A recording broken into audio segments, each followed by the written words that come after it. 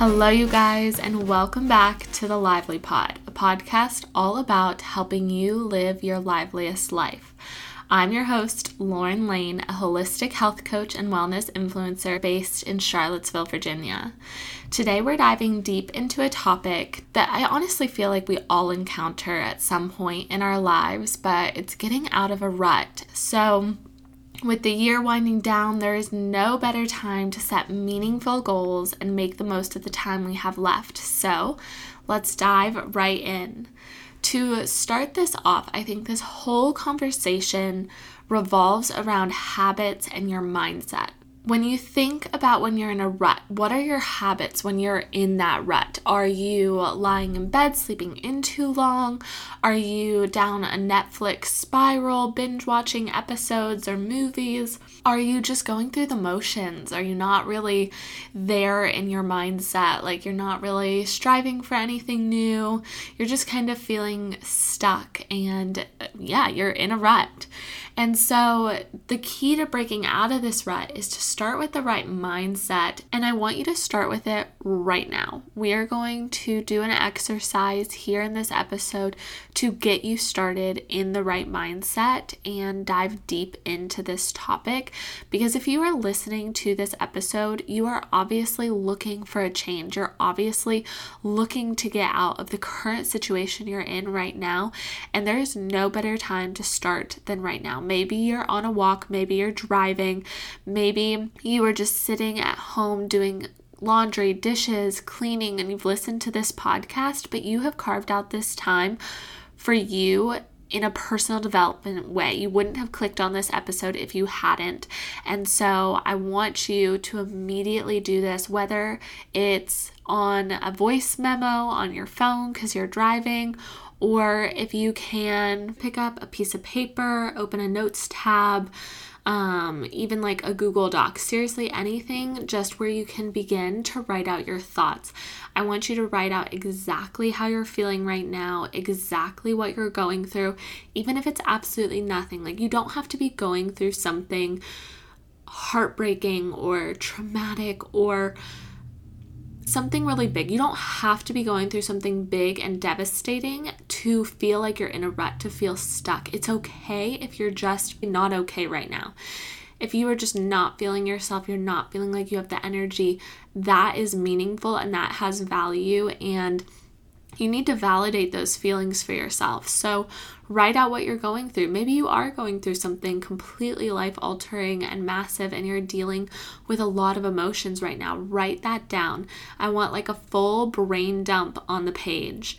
And once you kind of get out what you're going through, I even sometimes bullet list everything that I'm going through at one time. I'm like, okay, I have to do the dishes, I have to make my bed, I have to do the laundry, I have to fold the laundry, I have to clean, I have to cook, I have to grocery shop, I have to work, I have to do this job and this job and this job.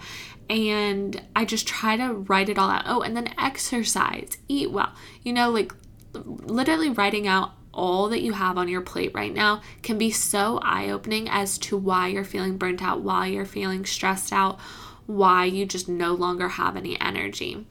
And so giving yourself that validation of being like, okay, look on this page, this is the reason why I'm feeling so stuck right now. Once that's there, once you can see it in front of you without your mind running in a million different directions and spiraling, because that's what mine does. Once I start thinking about this stuff, I spiral and I'm like, I'm making no money, I can't do anything, I'm not valuable. Like there's all these thoughts that begin to spiral from just feeling stuck.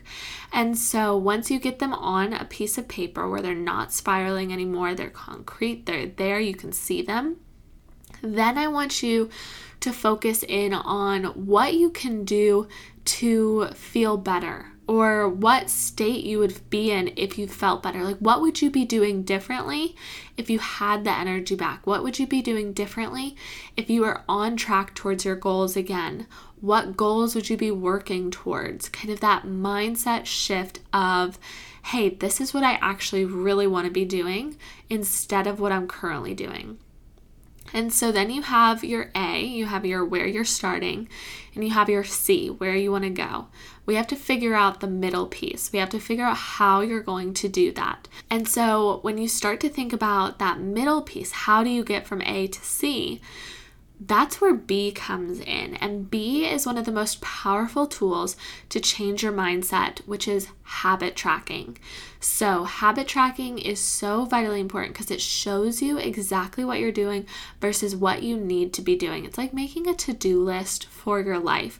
And so if you are feeling like you're in a rut, if you're feeling like you need to be doing something differently, there's a really popular kind of rule in psychology, I guess, that I learned about in school that was called the 21-90 rule. So not the 80-20, which is great. I love that rule. It's like all about balance. You're on track 80% of the time. You're living your best life the other 20%. But instead, the 21-90 rule is that it takes 21 days to build a habit and 90 days to make it a permanent part of your lifestyle, showing you that the key is persistence and consistency. And so what habit tracking does is it allows you to alter the habits that you want. So finding the habits that you would be doing if you had your C life, your best life, compared to the habits that you're doing currently while you're in your rut, your A habits. And if you can slowly shift your A habits to C-worthy habits, that will slowly alter your habits. That'll slowly alter your day-to-day life, which will alter overall what you achieve in a week, a month, a year, and so forth. I want you to timestamp right now. You know where you are, you know where you're going, and you know how to get there. You've created this kind of map, this roadmap for yourself of what habits you are going to be changing. You've done the deep work by journaling, figuring out, and it doesn't have to be, I say deep work, but I don't want you to think that this has to be profound. It can literally be like, I have been binge watching Netflix and now I need to be working on a manuscript. I don't know. So like, it doesn't have to be a huge deal, or like, I've been watching Netflix in a spiral and I need to actually be doing the dishes during that time. But you know where you need to be because you've had this brain dump. You've decluttered your cognitive load and enhanced just your mental clarity in a sense by journaling. You now have this tracker to track your habits. And now I want to set a timeline for yourself, because we need to set a course with a clear destination in mind. Because one of the biggest hindrances for motivation is that it's going to last forever. So if you want to develop a morning routine, if you want to develop a exercise habit, it is so daunting to say, I'm going to work out 5 times a week, done. Like forever. That is going to be my habit. That is terrifyingly large, and you are going to fall off at some point. And so rather than setting it for life, set a temporal, you're basically temporally discounting your future wins. And so if I set that habit up for myself of exercising 5 times a week, and I have no end in sight, no reward ability in sight, even just saying that I completed my challenge, then I am less likely to do it because there's no end in sight, and I get overwhelmed and the anxiety builds, and you just end up paralyzed in this procrastination of being like, well, maybe I'll start next week. That's a lot to take on right now. So to counter this, you need to set specific time-limited goals.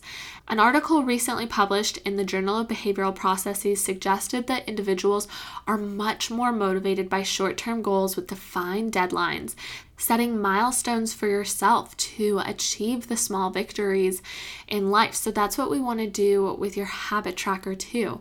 So when you're tracking your habits, you are ultimately looking at where you need to go, and you've set a time deadline.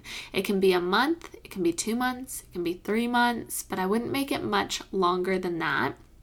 And so really honing in on the idea that it'll take you 21 days to solidify that habit, and then everything beyond that can be a new goal. You can set new habits that you want to achieve while continuing to work on that to become a lifestyle habit. But don't make it a lifestyle habit before you even have started working towards that goal yet. Because if you haven't started, it's going to be really hard to motivate yourself to hit that goal. So you're going to create your time-limited goal. I have a bunch of habit trackers for free on my website. If you don't already know or haven't already downloaded them, definitely go to letusbelively.com and download a bunch of my free habit trackers. There's habit trackers, meal plans. There's a bunch of other stuff on there too. I forget.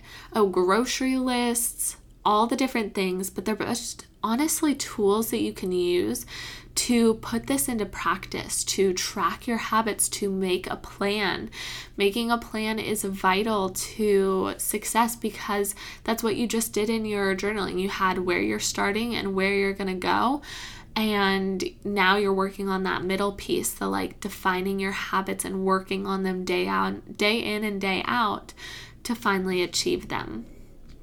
I think another pivotal role in getting out of a rut is your physical environment, your physical space. So we've kind of worked on our mental space with the journaling, with building new habits, with kind of snapping out of that mental rut. But it's so important to also remove yourself from the chaotic and cluttered space that you were feeling stuck in.